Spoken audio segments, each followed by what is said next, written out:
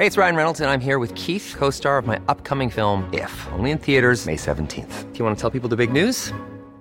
All right, I'll do it. Sign up now and you'll get unlimited for $15 a month and 6 months of Paramount Plus Essential Plan on us. MintMobile.com/switch. Upfront payment of $45 equivalent to $15 per month. Unlimited over 40 gigabytes per month. Face lower speeds. Videos at 480p. Active Mint customers by 531.24 get 6 months of Paramount Plus Essential Plan. Auto renews after 6 months. Offer ends May 31st, 2024. Separate Paramount Plus registration required. Terms and conditions apply if rated PG. Burrow's furniture is built for the way you live. From ensuring easy assembly and disassembly to honoring highly requested new colors for their award-winning seating, they always have their customers in mind. Their modular seating is made out of durable materials to last and grow with you. And with Burrow, you always get fast, free shipping. Get up to 60% off during Burrow's Memorial Day sale at burrow.com/ACAST. That's burrow.com/ACAST. burrow.com/ACAST. There's never been a faster or easier way to start your weight loss journey than with PlushCare. PlushCare accepts most insurance plans and gives you online access to board-certified physicians who can prescribe FDA-approved weight loss medications like Wegovy and Zepbound for those who qualify. Take charge of your health and speak with a board-certified physician about a weight loss plan that's right for you. Get started today at plushcare.com/weight loss. That's plushcare.com/weight loss. plushcare.com/weight loss. Am I tough enough? Strong and stable leadership. Total rhubarb. Hell yes, I'm tough enough. Shut the fridge. Not another one? It's the Politics Joe Pubcast. Good day. Welcome to the Politics Joe Pubcast. Love podcasts, hate nonsense. Bringing you the news this morning, myself, Oliver Dugmore. And me, Edward Campbell. First up, the Rugby World Cup. Springboks overcome the All Blacks by 1 point. Followed by that, Boris Johnson's heading to GB News. And our final story of the day, the COVID inquiry. But first, the sport with Edward Campbell. The Springboks beat the All Blacks in a thrilling final in Paris on Saturday evening by a thrilling margin of 1. I've not seen anything like it since the Fosbury flop. Back to you, Ollie. Thank you, Edward. Disgraced Prime Minister Boris Johnson has joined disgraced news channel GB News. The former Prime Minister will be presenting his own show. On the wireless. Love podcast. Hey, no, this is the Politics Joe Podcast, ladies and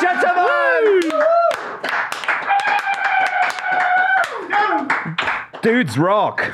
Dudes rock. Do you think the audience will believe that wasn't scripted? No. I think they will believe it because it wasn't as smooth as I expected it to be. Ava's away, the boys will play, and it's just the two of us in this rather news anchory looking setup. So absolutely, I think it was the right vibe to start with. Yes, and we may never repeat it. Yeah, I think probably not. That's what Saturday Night Live. It was cold open. Yeah, I like it. Live from New York. No one knows what's fucking going on. Yep. How are you, Ed? I'm good, thank you. How are you? I'm very, very well. How were 36 hours in Sofia? Tiring, draining for, well, people who don't know, which is literally everyone else. I don't broadcast my travel plans. I was in Bulgaria for about a day and a half.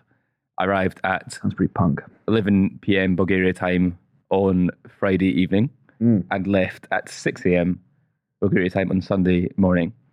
And in that time, we had some beers. Mm-hmm. We went to a second-hand shop. We went go-karting. And we watched the Rugby World Cup final.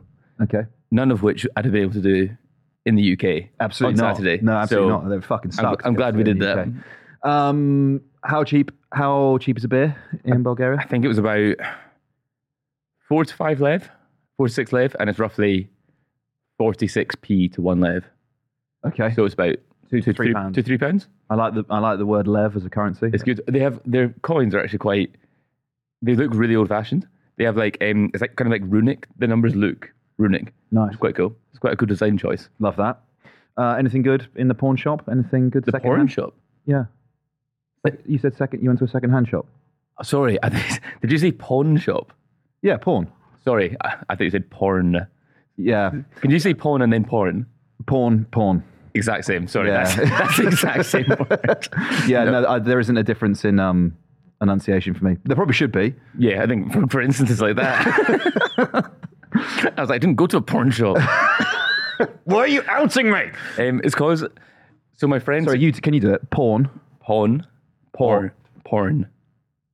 Again? Porn. Mm. Porn. Porn. porn. That's slightly better. I'm also listening out for it. I'd just, they sound the same to me. Not me. Anyway, did you get anything decent there? In the porn shop? Yeah. We did a similar trip in Vilnius last year in which we did the exact same things, and we did not do anything culturally Lithuanian. Yeah. And when we were there, we all bought like a tracksuit jacket there for some reason. Guys been dudes. And so we went and we all bought something from the secondhand shop. Bizarrely, what 4 out of 8 of us ended up with was some sort of Norwegian cricket merch. There was an absolutely disproportionate amount of amateur Norwegian cricket club merch. Right. And it's all like, just like the Oslo Trailfinders. Yeah, some stuff like that. And we're trying to work out why the hell is there this massive consignment of cricket merch. Sounds like a vibe. It was so I got a sleeveless something like a training top that said I don't know how to pronounce this last name. Might be Zahir, but it's HZAHIR. Okay. And the number 333 on the back. Cool. And my friend got a jumper with the exact same players' stuff. So Mr. Zahir donated his stuff to a secondhand shop in Sofia. What sports are the Norwegians good at? Because you've got me thinking that, first of all, I can't imagine they play cricket. The cricket season in Norway can't be particularly long. No. Or good. Well, the one cricket club was founded in 2005. Okay. That's how recent a thing it is. It's modern. Okay. Yeah. They clean up at the Winter Olympics, don't they? I think so. Probably like skiing and ice skating. They've got a couple of football players now, haven't they? Because Haaland's Norwegian. Odegaard as well. Yeah. So they've got 2 players, which is probably enough to get them into the Euros. No. They're in Scotland's group. No way. Absolutely. Put to the sword. By John McGinn's Barmy Army. Absolutely. Who's better, John McGinn or Erling Haaland?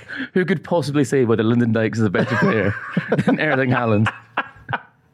Sorry, so they haven't qualified? I don't think they can qualify. I think Scotland and Spain have qualified from that group. No way. Yeah. Absolute fucking eat dirt. Erling. Okay. He's not as good at football as anyone in Scotland. And are we kicking off? Seeing as we should continue the sporting theme, we'll kick off the show. Back to the sport with Edward Campbell. And now a report from the streets of Sofia, where Edward Campbell watched the Rugby World Cup. In a Irish pub surrounded by lots of Bulgarians in South Africa stuff. Okay. Which I don't know why that was there. I didn't know Bulgarians had a particular interest in Springbok. Rugby. Or rugby in general. Or cricket, or Norwegian cricket. Yeah. If I'd done anything cultural, I could have asked. I'm pretty sure I think the Bulgarians are quite good at judo. How do you know that? One of my judo coaches was a Bulgarian lad, and he was fucking good at it. No, they are. Oh, cool. Yeah, they're, I think, also quite good at wrestling. I don't know other than that, though, national sports. Yeah. Anyway. If only someone had recently been and could have found out. Your thoughts and feelings on the Springboks. I know that I wouldn't say that the pubcast has a particularly sort of rugby vibe. No. But I think it's worth commenting on for what the Springboks team has kind of come to symbolise and be in South Africa, and the sort of the significance of them winning the tournament twice, back to back, becoming the first ever nation to win it 4 times, and also Sia Khaleesi's role as the captain and all of that. I think it's a very significant sort of. It's like it's the sport politics crossover, right? It is a moment of huge significance in South Africa, because the team sort of has come to represent a very diverse country. You know, sort of 12 official languages. All kinds of ethnic backgrounds, and the Springboks have sort of come to encapsulate and be the thing that kind of binds them all together. And so them winning in this way is hugely significant. Yeah, they must. I wonder. I think it was Jonathan Liu said in his article afterwards for The Guardian. He said he wondered, like, do they feel a sense of like, is it winning in a Springboks jersey worth more to them than it is for an England player? An England player doesn't have a political role to play when they play for England. There's no one will say they won the Rugby World Cup. It wouldn't have solved the political turmoil that we found ourselves in. in. Anything, it's like putting like 5 grams of cocaine in the Tory party. Like they are just going to go. They're going to make worse decisions. Whatever you thought was bad already, it's going to be far fucking worse. This is my mandate. Jeans and shoes for everyone. We're moving Whitehall to Twickenham. Whereas in South Africa, there's a chance for, like, Nelson Mandela famously wore Francois Pienaar's jersey at the 1985 World Cup final, was seen as a real unifying moment for the nation. And I think that was kind of the narrative around the Spring was, again, that regardless of what is happening in the country that is so deeply divided, has so many issues within it, it's the one thing that South Africans can turn to and support together. Yeah, totally. I think there's a really interesting line again in that Jonathan Liew piece, which was something like South Africa lived by refusing to die.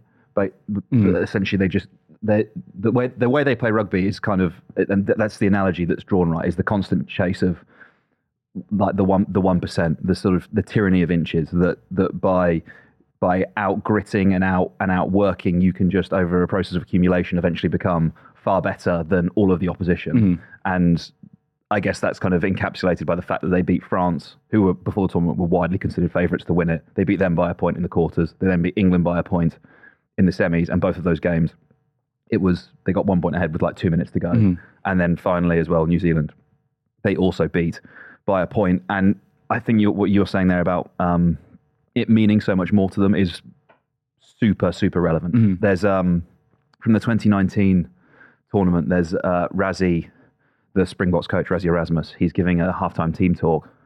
It might have been against Japan. And he's basically like screaming at them. And he's like, the people in this fucking stadium in this country, they have no idea what it's like. He was like, every 15 minutes, a woman is murdered in our country. They do not know what it is like. Put on that fucking jersey and go out there. Yeah, no, 100%. Yeah. Oh, it's like, it's pure, like, honestly, it gives you goosebumps just listening to it. And, you know, despite not being South African, you're like, oh yeah, I'd probably run through a brick wall right now. Do you think that's why Scotland qualified for the Euros? They talked about Scotland's drug death epidemic. Steve Clark in the changing room. We have the worst drug death record in Europe. Scottish men are dying at rates unheard of. Give them something to cheer for, boys! Give them something to live for! Give them a reason to live! This is an incredibly poor taste. Yeah, that was bad. Oh, well, it's fine though. I can say it. Yeah, I mean, you can say it. Maybe I can't say it. Yeah. If you said that, well, that is deeply offensive. That's deeply offensive. Yeah. So big news. I think you have to talk about Siya Kolisi in the same breath as you talk about Jonah Lomu. I think as a rugby icon. Yeah. The only it's a different icon. As in, was Jonah just kind of strictly a rugby sporting icon? You're absolutely right. He wasn't. He came to represent something much more, particularly obviously in New Zealand. And I think you can say the same, honestly, about Kolisi. I think there's a really, really good video where he gives a speech about, I think it's after the 2019 World Cup, and the South African team, are given some like random award that I've never heard of before. But basically, like they go out there and he gives a speech about essentially coming from where he's come from, coming from where a lot of the players have come from, you know, like townships. Yeah, a lot of township players. Before the 2019 tournament, Cheslin Colby finds out that his best mate's been murdered. There's a really, really touching story about one of their wingers, Makazola Mapimpi, where they did like some kind of thing for the team where it on their jerseys where the numbers were, you know, so 1 to 15, the colour was made up of sort of, you know, photos of friends and family. So it was kind of like what we've been talking about, like you are here for South Africa. And Makazola Mapimpi didn't have any photos of anyone, but he had no living family, no friends. Like he's literally just a kid from the township who's made it out by playing rugby. And again, Rassie Erasmus, there's a video of Rassie Erasmus telling this story and just like breaking down in tears, telling the story. You know, where they have come from, where a lot of these players have come from, the adversity that they've overcome to then literally get to the top of the world twice, back to back. It's insanely impressive. And so there's this, I've forgotten the name of the speech. I'll probably have to stick it in the subreddit or something. But Khaleesi basically accepts this award and then gives a speech talking about that. And I really do. I think he transcends being a captain. I think he's like becoming like a cultural figure. Yeah. Even when like before the game, right? You watch him sing the anthem. Fucking watch it. Again, I'm not South African, but I get a little bit. I don't know. When he starts singing it, chest out, head back. Yeah. You can basically like see right up his and he's nose. Also the icon. He was the first black captain of the Springboks. Yeah, as well, which as an icon, obviously in itself is very important. Yeah, hugely. Anyway, so well done, South Africa. Yes, congrats to Go Bokke. Yes, go Bokke. That's what they say, isn't Absolutely. it? Do you want them to win? Did I want them to win? Yeah. Let's undermine all that good work. Yeah, no, it's a tough one, isn't it? Because they beat you. They beat England. So you go, oh well, then you kind of want them to win because then you lost the champions. But no, I didn't want them to win. I wanted the All Blacks to win probably. I love watching the All Blacks play. It's it's a completely different rugby philosophy, isn't it? The sort of South African like attritional like horror game versus the flying dare of the All Blacks. I wanted Sam. If the All Blacks had won, Sam Whitelock would be the only player in history to have won it 3 times. Oh, that's good. That would have been a good stat. Yeah, so I quite have liked that for him. Mm-hmm. I don't know. I thought it was I'm ambivalent about it. It's a weird one. It doesn't really. If it was another Northern Hemisphere team in the final, like if there was a Scotland and Ireland or whatever, I would be cheering on whoever was playing them. Yep. I would be fuck Scotland, fuck Ireland, fuck Wales. But because it was 2 Southern Hemisphere teams, it was just like, yeah. Sport has won the day. Rugby has won. Thank you for that dispatch, Edward. Back to the news. Back to regular programming next week. There's going to be so many comments about I bet our audience is quite anti-rugby. Yeah, possibly. And quite like sports bally. I think there is a bit of it. There is interest in sport, and I think you can't. It's not like we're here fucking doing like the Gallagher Premiership breakdown, So let's talk about the Cornish Pirates result. Against the Ealing Trailfinders. Yeah. No, versus it is the World Cup. I think you do talk about it. So fucking shut up. You do talk. You do talk about it a bit. I don't know. We spoke about the Euros as well, didn't we, earlier this year? And Rubiales. Yes, I mean it's Man City as well. Exactly. Body. Yeah, it's kind of people shit muncher oxygen thieves love to say that keep politics out of sport. What are you doing? Why on earth? Why are we taking a knee? Why is there a flag for Ukraine? Why are the Palestinian flags being shown at fucking at the Celtic ground? And it's like, in your tiny little brain, I appreciate that you think this is just 11 blokes kicking a ball around against each other. Mm-hmm. It is not. It was not. It never has been. Politics and sport are so fundamentally linked to each other. Even the way that you and I now are saying, does the audience like rugby? That is a coded way of talking about class, isn't it? Really? Yeah, particularly in England. And the joke I made earlier, right? Yeah. If England win the World Cup, that's like putting 5 grams in the Conservative Party. Yeah. It's because, and actually, it's really I'd be interested in doing more on this, but I can't speak to Scotland, but certainly in Wales, where I lived for 3 years, rugby is not a middle class sport. Rugby is a working class sport. It's a middle class sport. Farmers in the borders and middle class in the rest of Scotland. Yeah.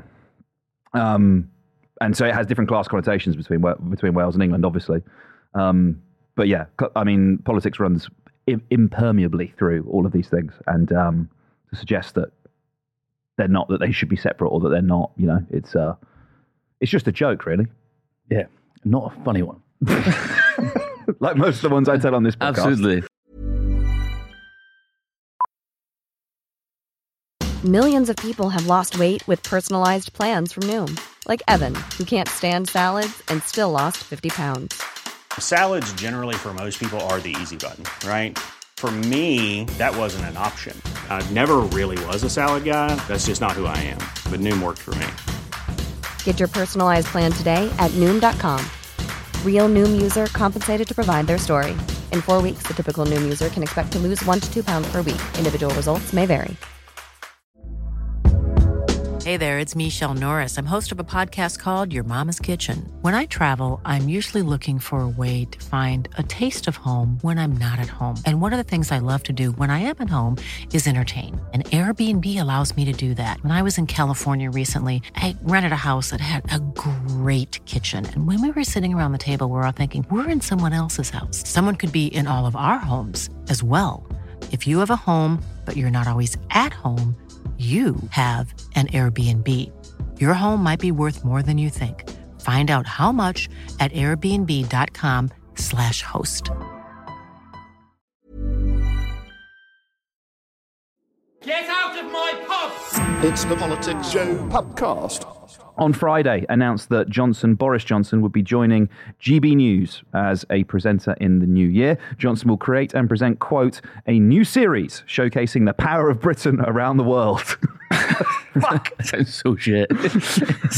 What terrible pitch. This sounds like appointment of you. Wait, good news. We finally have a fourth channel, GB News. You'll have to get your television retuned. In the spirit of capitalism, we welcome our competitor to the marketplace. As well as producing documentaries for the channel, I would watch a Boris Johnson documentary. I would fucking lap up a Boris Johnson documentary. Let me tell you that, Ed Campbell. He will also host, quote, the occasional special in front of live audiences. That feels like a Farage at large copycat vehicle. Yeah, but I actually wonder, I think there will be conflicts between what GB News wants Boris Johnson to do and what Boris Johnson would like to do. Boris Johnson would probably like to do quite high-minded documentaries or lectures about Roman poets. And GB News will be like, you need to sit down with Neil Oliver and hash this out once and for all. Boris Johnson versus Neil Oliver. Is COVID real? The defining take. Absolutely. Yeah, I mean, what? There was a time when, having been Prime Minister... It used to be quite an important thing. Yeah. You know, you sort of, you would retire either to the south of France or a shepherd's hut and pen a memoir. Mm-hmm. You would publish the memoir that everyone in the political bubble would read, talk about for about 3 days, and then forget about. Mm-hmm. And then you would go and do an after-dinner speaking circuit at places like BlackRock, fucking HSBC, BAE, or, you know, that motley crew of bastards. And you would just cream off that for live out your days in obscurity. And occasionally, maybe you would intervene in the public debate on matters of great national import. And people would take your opinion seriously and with the weight that the office of Prime Minister inherently gives it. You see, I'm thinking about this now, and then I'm going, okay, so who could we say has done that? And then I'm like, couldn't say it about Blair. Well, Blair's done it about... He came full send into Brexit, didn't he? Yeah, but he's also... Well, he has his institute. He's gone around making cash advising autocratic governments. Yeah, no, for sure. So actually has been maintaining the traditions actually quite nicely. Yeah. He's inspired most of the post-office traditions. I'm just actually wondering if, like, the nostalgia and the sort of the callback that I'm issuing, I'm just now questioning, as I say it, whether it's actually real. Cameron? Whether it was ever real. Cameron did it. Theresa May's still an MP. Yeah. Gordon Brown, I don't think he took BAE money. Did he? I highly doubt he took BAE money. He's busy living in Fife and thinking. Thinking about very serious things. Yeah, no, he does. He does. No, John Major? Was it, Laura, were you telling... Gordon Brown has like a friendship with, I think, Shakira or... someone he does work with UNICEF, I think, about inspiring like reading, and one of their other ambassadors is, I believe, like a reggaeton pop star. And so there's a ton of photos of them at like events together. Am I right on this? Yeah, it's Shakira. Yeah, and so there's like, I encourage the audience to Google Gordon Brown Shakira. You will see there's tons of photos of them, and apparently they have quite a nice wholesome friendship. Gordon Brown, the intellect behind New Labour. Shakira, deliverer of bangers. Yeah, and somehow we've escaped that. Those halcyon days in just 13 short years, and Boris Johnson is now taking GB News cash to present. I'm going to predict these documentaries won't be very good. On what possible grounds do you base those remarks, Edward? The other output that GB News produces. Yeah, that would be a pretty strong. Yeah, that would be a pretty strong indicator. What? I actually think, you know what? Fuck it. I actually think, presumably, they're not going to try and broadcast the documentary live. You know, they can sit on it, they can edit it, and get it right. And I think that's, you know, that they have that going for them. Yes, but they can do that with their other stuff. No. Yeah, okay. There are other films, fine, but like, you know, the live bits and pieces where they cut to, you know, someone who's not there or whatever, and the audio's terrible, etc. It is quite hard doing live broadcasting, I think. So many other people do it. Yeah, fine. I don't know. I think they can hide in the safety of post production, can't they? What do you think? I think there is a very obvious answer to this. Why do you think Boris Johnson has done this? Well, it's money. Yeah. Let's not pretend it's anything else. You'll be being paid a lot of money for this. Yeah. I think that's the only reason why you would do this. How poor is this man? What lifestyle is he sustaining? Like, literally, what is the fucking alimony? Like, what is he paying out to these women? He needs lawyers to review his contracts. His fucking like after dinner speaking gig. I saw we were looking at it. It was millions, right? Millions. It was millions of pounds. Daily Mail column, a lot of money. Again, a lot of money. And GB News. Yeah, like I think at least 500k. It's a real shame, actually, that he's no longer an MP, because you'd be able to get the Declaration of Interest, Register of Interest. You would know how much it was. I mean, the column for the Daily Mail, if it's anything like the Telegraph was 250 grand a year, wasn't it? So let's just assume the Mail was either that or more. Probably have to be more. Probably more. As he was now an ex-Prime Minister. Let's just, for the sake of argument, say he's raking in more than £1 million a year, and I think that's undercutting it quite significantly. I think it'll be much more than he's earning much more than that. Why the hell does he need that much money? I don't know. What is he doing? In fairness, though, like he's not the first rich person to want more money. Like it's like I don't know. I have never heard of this before. You've just been introduced to the concept of greed. You're like this perfect. There's something really ugly about his personality. I can't quite put my finger on it. You're actually this perfect innocent. I'm about to uncover your eyes and introduce sin to you.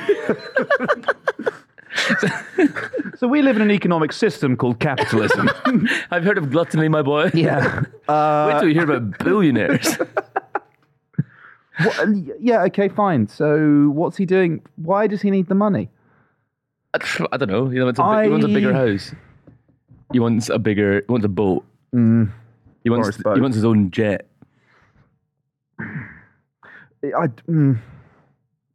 Is he doing it for money? Yes. Is what I will follow. Is what I will. 100%. Yeah. If he was doing it for any other reason, he wouldn't just be doing a documentary series about how Britain's good and then like maybe do live presenting. If he was doing it for like he wanted a consistent political platform or a voice, he would have a primetime show, because there's no way GB News wouldn't want him to have a primetime show. This is a negotiation between GB News and Boris Johnson between what they'd have wanted, which is Boris Johnson being like the flagship presenter and him being like, fuck it, I'll do 1 10-minute special on Isambard Kingdom Brunel.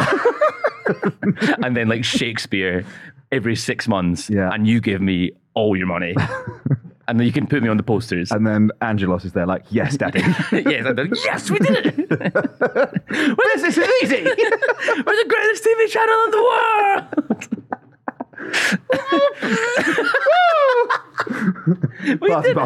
We are so back. We're so back, baby. Admittedly, guys, our recent reputation has kind of gone downhill. We have filled the gap in our register with the pretend priest. With one of the former prime ministers. Absolutely. Whoa! Do you know, great news, his reputation just as good as ours. It's so... Yeah.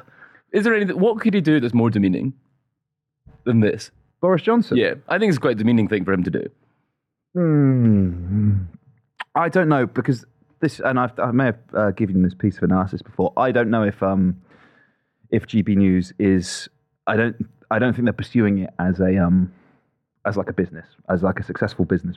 I think, you know, if they were a startup and they described themselves as a startup, you'd look at what they were doing, and you'd see the deeply expensive TV channel that basically no one watches apart from downward Farage, and then the digital side of their business, which is wildly successful.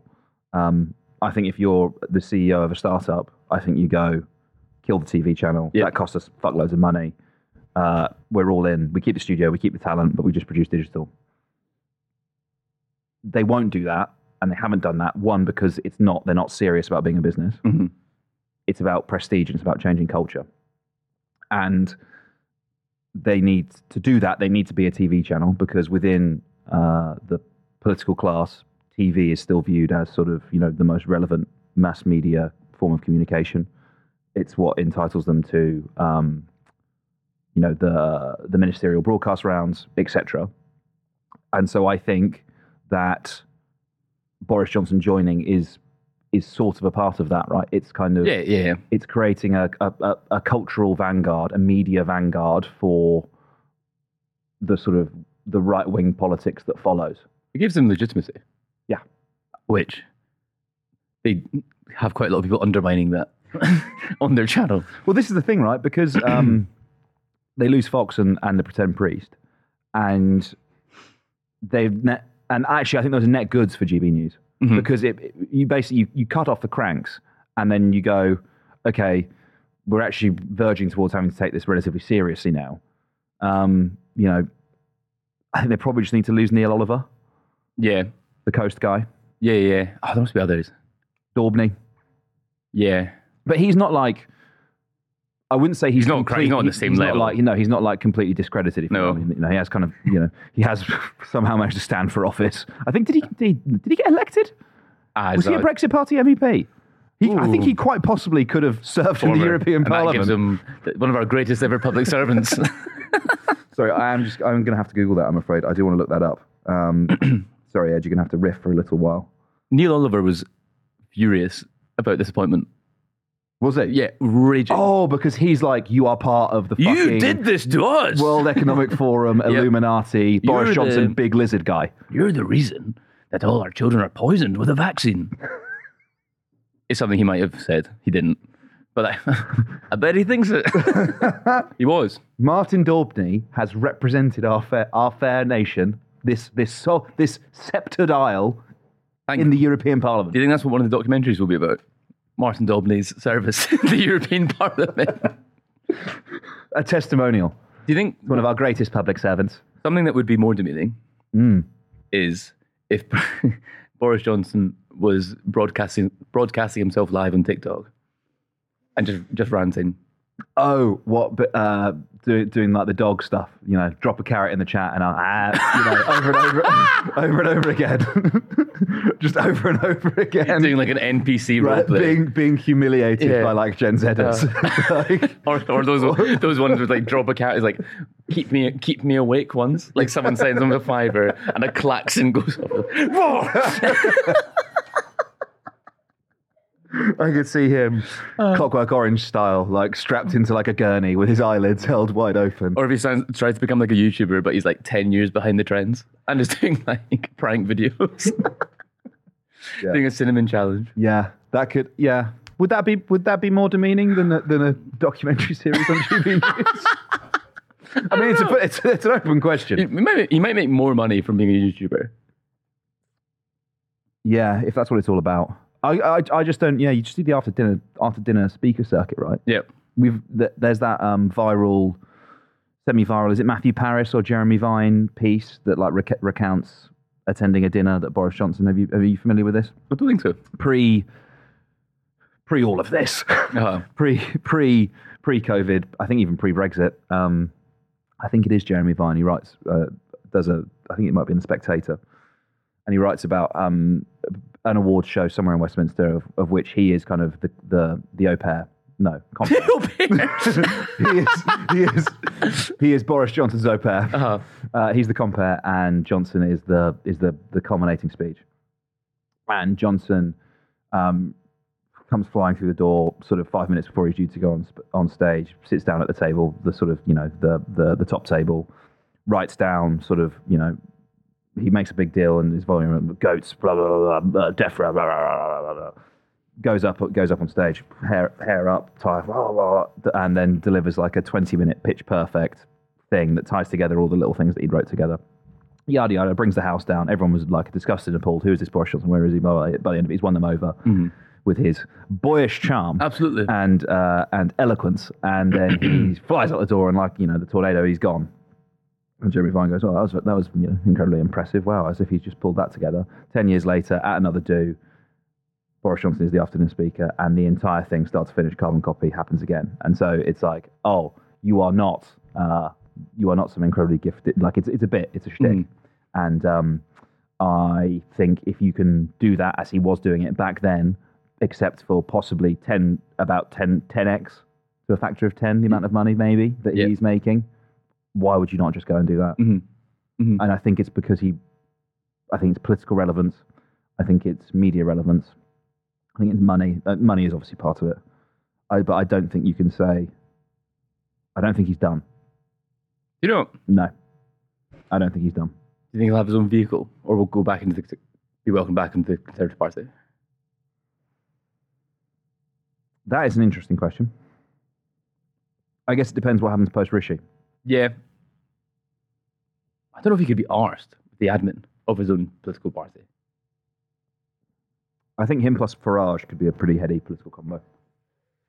The GB News Party. Yeah. Oh God, don't give them ideas. Yeah. I don't know. But I don't know if he could be arsed with the like he was Prime Minister, and I bet he fucking hated it. I bet he hated. Yeah. It went nowhere near as well as he'd have liked. It was difficult. He was wildly unpopular for a lot of it, mm-hmm. and it was everything he'd ever dreamed of. And I think that would be quite a souring experience. And also, if you believe that you were stabbed in the back by your party, and you still remain very popular within the rest, like the wider party, mm-hmm. and you perceive it as the MPs having stabbed you in the back, then I think that would leave quite a bitter taste. Yeah, I think he still... I think he subscribes to the great man of history thesis, and he views himself as kind of a Churchillian figure. And, I don't get me wrong, I think if I was in his shoes, I'd be like, fuck this, never again. Yeah. After dinner circuit, Caribbean holidays. But do you remember he came flying back from the Caribbean? Do you remember? Oh, yeah. What do you say? Like, we'll do it, Dudders. Yeah. Or something like that. Yep. And he had the MPs. He had enough to, I think, was it, I can't remember, it would have been to contest with Rishi Sunak, wouldn't it? After post-Liz Truss, I think is the time. I think so. Yeah. So in theory, he could have come back and done it, but then he sort of stepped away, declined, even though he possibly could have done. So I think he still has the appetite for it. It's just a case of the timing, I guess. Mm. I could see him coming back. Can't keep a good man down. No. Unless, segue, he comes unstuck in the COVID inquiry. Very good. You can't teach that. Hey, you cannot. It's the Politics Show podcast. Bloody big week. It is. It's a big old fucking week in the COVID inquiry. Witnesses giving evidence in front of the inquiry's chair. Heather Hallett giving evidence this morning are Martin brackets, Party Marty Reynolds. It is only within the confines of Westminster that any of these people could be described as Party Marty. You organise one party. If I organised a party and Party Marty was turned up, I don't think he'd get in. What do you mean? Why can't I come in? I'm looking at this crazy jumper I'm wearing. I brought apple ties. doing like fucking everything in the world is about sex apart from sex. Sex is about power. Let me in. Some kind of freak. Let me in. I've got a thing or two to teach you about the world, boy. So Party Marty Reynolds, he sent the infamous BYOB email inviting officials to drinks in the Downing Street Garden. And Johnson's former private secretary for public services, Imran Shafi. I think Lee Kane as well today, director of comms. Starting this week. And then let us not fucking forget. Dom Cummings tomorrow. The motherfucker tomorrow. Oh, that's going to be good. Can't wait for that. That's going to be box office. 100% it will be box office. Yep. Anyway, so they keep losing their phones, this lot. So forgetful. They're so forgetful. So I don't want to cheapen the discourse about the COVID inquiry, which is very important, exposing quite a lot of, but essentially just the complete and utter chaos at the heart of government as all this started. But they've run into some problems in large tranches of the inquiry, and this is not just party political either, but basically several of the key people involved no longer have the WhatsApp messages from the period. This includes the current Prime Minister, Rishi Sunak, the then Prime Minister, Boris Johnson, and then First Minister of Scotland, Nicola Sturgeon. And Jason Leach, at the time clinical director. Yes. And again, I don't want to cheapen this, but it got me thinking, and it reminded me of, do you remember during the Wagatha Christie shenanigans when Rebecca Vardy's PA was asked to submit her phone in evidence about leaking stories, and she said it was at the bottom of the North Sea. Yeah, as they had issued their call for evidence, she had gone on holiday to Scotland, I think in about November, which for an English person is not something you generally do. No. I want it to be darker and colder. Yeah, it's usually the reserve of like you and Laura, and it's only because of like familial commitments that you subject yourself to that. No, I'm joking. Family Christmas. Nonetheless, anyway, so she did that. Then again, I think in November took a boat out into the North Sea and dropped her phone overboard, unfortunately losing all of the evidence that it contained. So it could never be proven or shown, I think, that she was the one who was leaking the stories that Rebecca Vardy was seeing from Colleen Rooney's private Instagram account, that she was feeding them to her PA, who was then in turn feeding them to the Sun. And that essentially was Rebecca Vardy's defense in court, was that there is no evidence that we've done this thing. And I think the judge basically went like completely mental and said that he had never seen like such a failure to disclose evidence in the history of any of the stuff that he'd been involved in. And everyone rightly looked at that and went, well, you are clearly you're covering something up. Oh no, my phone. Oh, God, I've dropped my phone in the North Sea. Not least, and I don't mean this, this is going to come across in a gendered way, but I don't mean it to, but these people like WAGs and their PAs, their phones, their social media following, that is literally like how they make money, their life. It's very important to them. So the idea that someone who works in comms or is a PA would just be holding their phone over the side of a boat, big wave, in the North Sea in November. Oh no!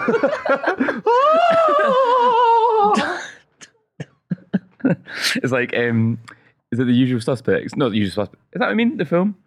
It is a film. The one about Al Capone.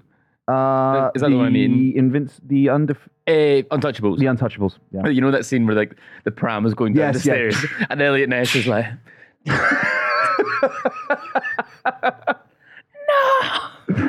Her husband holding her back. Don't jump in the sea. The evidence. My commitment to justice.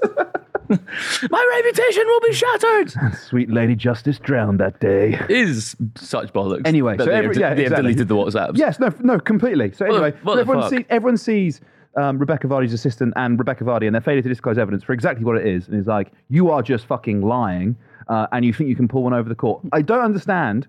Well, actually, I do understand why, in the instance of our political leaders, when they say, "Oh yeah." So I kept forgetting my passcode, and it did that thing where if you do it like 50 times, it wipes the phone. Like fucking, was that Lord Bethel? I think that was one of his excuses. Something like that. Lord Bethel, you don't even know. You don't know that an iPhone can do that. No. Your fucking SPAD has told you that it does that, and you've gone out and said it. Oh, Richard, I kept changing my phone and blah, blah, blah, blah. Do you mean to tell me The man who is responsible for running the fucking country cannot transfer his WhatsApp over to a new phone. And also, everyone talks about me like a tech guru.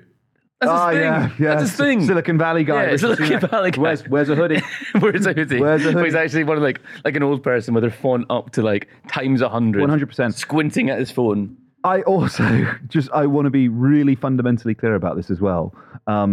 If you, for whatever reason, have some kind of involvement with the police, and that is not just, by the way, as in, you do something criminal. If you're party or you're a witness or whatever, and for some reason your phone is required in evidence for sort of digital forensics, etc. If you wipe your phone, you will face destruction of evidence charges, right? That is literally what will happen. If you're fucking... If you're being chased by the police because you committed a crime and then you whip out your iPhone, factory reset, gone, so that when they arrest you, there's nothing in evidence, you will face that charge as well.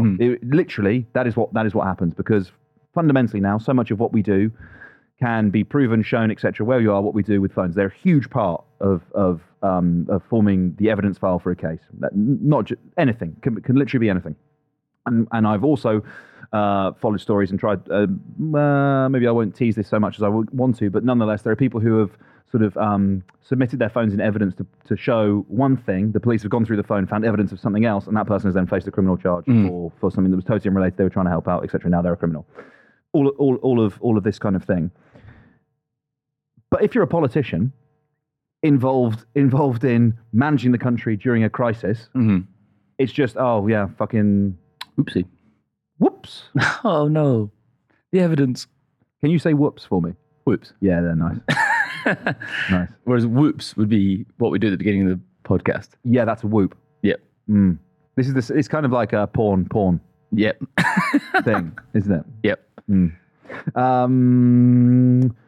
Yeah, I mean, it's just... Are they destroying the evidence because of political embarrassment? Because, we're already seeing things coming out, like them describing various scientists as like fuckwits. Dr. Death. Yeah, Dr. Death, Rishi Sunak, being called Dr. Death by some of, again, the scientists involved. I think there's, I don't know how the fuck George Osborne would know this, but he's been rambling on saying that he thinks there's sexist messages in the next tranche of evidence. Yeah. Which I'm gonna, I think he was saying, he said on his podcast, he was like, I've been told, well-placed sources have told me that there's going to be some pretty damning sexist messages to come out. I'm going to put it, I don't think you have to be a genius to guess that Dominic Cummings and Lee Kane, who hated Boris Johnson's wife, hated her with a passion, said some pretty nasty things about her on WhatsApp. Yep. I'm going to suggest that George Osborne's well-placed source on that one was probably just his own limited rationalism. I think he probably just... No. He's a genius. A very well-connected one. Yeah, it just seems that they should have... It seems bizarre. WhatsApp isn't new. WhatsApp has existed for over 15 years? 15 years? If that? Fuck it, why not? Yeah, it's not a new messaging service. So why have we, why... I suppose this maybe speaks to a wider difficulty in legislating around technology. Like, technology is improving and expanding at such a rate that it's now beyond, almost impossible to regulate. Like the AI regulation, the AI summit this week, that's really important.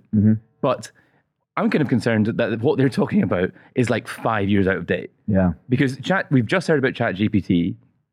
They're already probably developing something entirely new that by the time the legislation comes to pass, will be redundant almost. And also, if we don't have any any regulation around politicians using WhatsApp, what? That's not a new thing. Yeah, I can't believe it needs saying. The government should not be run over WhatsApp. Have they heard of emails? Yep. But I don't think it's that outrageous to suggest that perhaps maybe there should just be some secure communication over email. That's the way. Maybe I might be generous and allow them a little Slack for dessert. Maybe they can have a little instant messenger Slack. Why is it not an intranet? Why is it an external app used by presumably their personal phone numbers? I'm going to go A, because they're fucking idiots. Yeah. And they can't handle using something else. Whoa. B, Westminster is run on WhatsApp. Yep. I don't just mean the government. I mean, politicians, briefings, etc., all of it. Slight side note, I find it fascinating how, like, different demographics have different messaging apps. But so kind of like WhatsApp is millennial Brit, right? Yep. Gen Z, younger, Snapchat. Snap group message. They fucking hate WhatsApp. Americans, iMessage. GroupMe as well. They've an app called GroupMe. Haven't heard of that. Which I only used when I lived in America. Right. And I don't use it in the UK. And one of my American friends was like, "Why aren't you replying to me?" It's been years. They eventually like messaged me on Instagram and were like, "Are you ignoring me?" I was like, "What?" Then I re-downloaded GroupMe and I was like, "Oh, I have a year's worth of messages." I just haven't replied. Yeah. People trying to get in touch. Yeah. So felt very rude, but like Brits haven't even heard of GroupMe. No, I haven't heard GroupMe. Yeah, it's kind of just like WhatsApp. I don't really know what the difference is. We have never had it so good. It's the Politics Show podcast. Oh, the art conference. Yes. There's a speaking of cranks, which we were 15 minutes ago. There's a meetup of prime cunts in London today. Absolute worst fuckers in the world. Yeah. You know how oftentimes people say, if you could drop a bomb somewhere, where would it be? This conference. That's a huge thing to say. All right. Well, you've just called for the assassination of 2 government ministers. Which I don't know. I'm going to disassociate. Feels illegal. I'm going to disassociate myself from those words. In my role as editor of Politics Show, I would like to distance the publication from the remarks I just made. Yeah. So it's seriously though. Come on.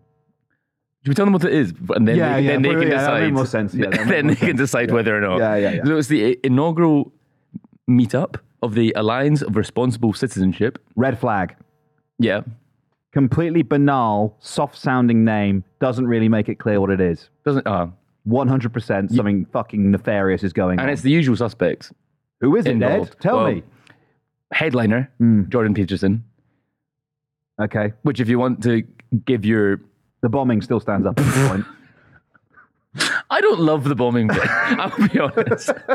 I don't know. Call me a softie. Call me a snowflake. I don't know. I'm not. I might not tell you. You, MLK, me, Malcolm X. Okay. Interesting. You. Right. You. Yep. Jerry Adams. Right. Me. Yeah. Nah, I was going to go Michael Collins for me. I think they had very similar names. No. Obviously, no. I don't know. No. Obviously. Different methods. Ends and means, my guy. I don't know. I think John Hume's better. I think arguing... Do you believe Jerry Adams? I love how uncomfortable this is making you. You believe Jerry Adams? How uncomfortable me saying you're like MLK has made you. No, it wasn't that. It was more your naivety believing Jerry Adams. I think that's it. Okay. Continue with who else is there? Who else is there? Jerry Adams, believe it or not. No, he's not. No, he's obviously not there. He's one of the good guys. Jerry Adams not there. Fucking new Speaker of the House of Representatives in the US, Mike Johnson, household name. Former Speaker of the House of Representatives, Kevin McCarthy. A man who's been named the most conservative senator in the US, Mike Lee. Okay. Then you've also got Michael Gove, who's, I think he's doing his like bit of like taking the piss out of them. Because he did it at NatCon. He spoke, but he didn't really engage with any of the NatCon ideas. Smart. I actually think it's quite smart political gamesmanship from him. Yeah. Because I think he feels empowered and strong enough within Conservative Party, internal party mechanics and politics. Yep. To be able to speak at these things, which are, for example, well, we still haven't told people what this Alliance for Responsible Citizenship conference is. It's essentially climate denial, right? That's what's going on here. It's certainly one of them. It's not just for that. It's one of the themes. As in, like, they're all kind of just speaking about, like, high ideals about how to improve society. One of which, I don't know, might be denying climate change exists. That is a theme amongst the speakers. I think I would struggle to disagree with the claim that the ecological collapse of the planet would be to the betterment of our society, Edward. You'd struggle with this? I'm ironically saying they're fucking morons. Right, okay. I was really struggling with like the double negative there. I had 2 hours sleep yesterday, so that might be why. Bulgaria, Sophia, let's go. Choo-choo! Who else is there? Kemi Badenoch is there? Yeah, look, okay. Do I want Kemi Badenoch and Michael Gove to be bombed? No. Obviously, Thank God obviously I don't. Obviously, I don't. Do I think it's appropriate for a government minister to be speaking with this cranks, lunatics, bag of cunts? Yeah. No, I do not. And you have to question why. Why are they there? What is it about the people who are speaking there, but also the audience and the politics of the people in that audience, and why do those two prominent Conservative Party politicians want to be parading themselves in front of that audience? Most importantly, in the context of where the Conservative Party goes next, once Rishi Sunak is evicted from Downing Street. That's why I think it's interesting. It's interesting. And it's also good for a joke about bombing it. There's also just more and more of these events. Of like there's no real way that this is any different to NatCon conference. It's similar speakers. Danny Kruger and Miriam Cates will be there. That's per. Yes. So I think it's my favorite double act. Absolutely. Sensible ideas for a sensible prison. Kruger and Cates. More Christianity. Fewer abortions. The smell of freshly cut grass. I love England. Rolling hills. No abortions. Church on a Sunday. And roast beef. And absolutely not one abortion. Regardless of how that baby was conceived. The worst one. Think of the worst way a baby could have possibly been conceived. No abortions. Cricket on a Sunday.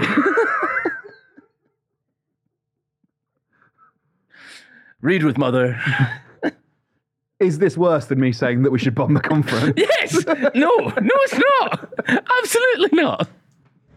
I don't know. I'll leave the audience to form their own conclusions. Is that us? I think so. I quite enjoyed...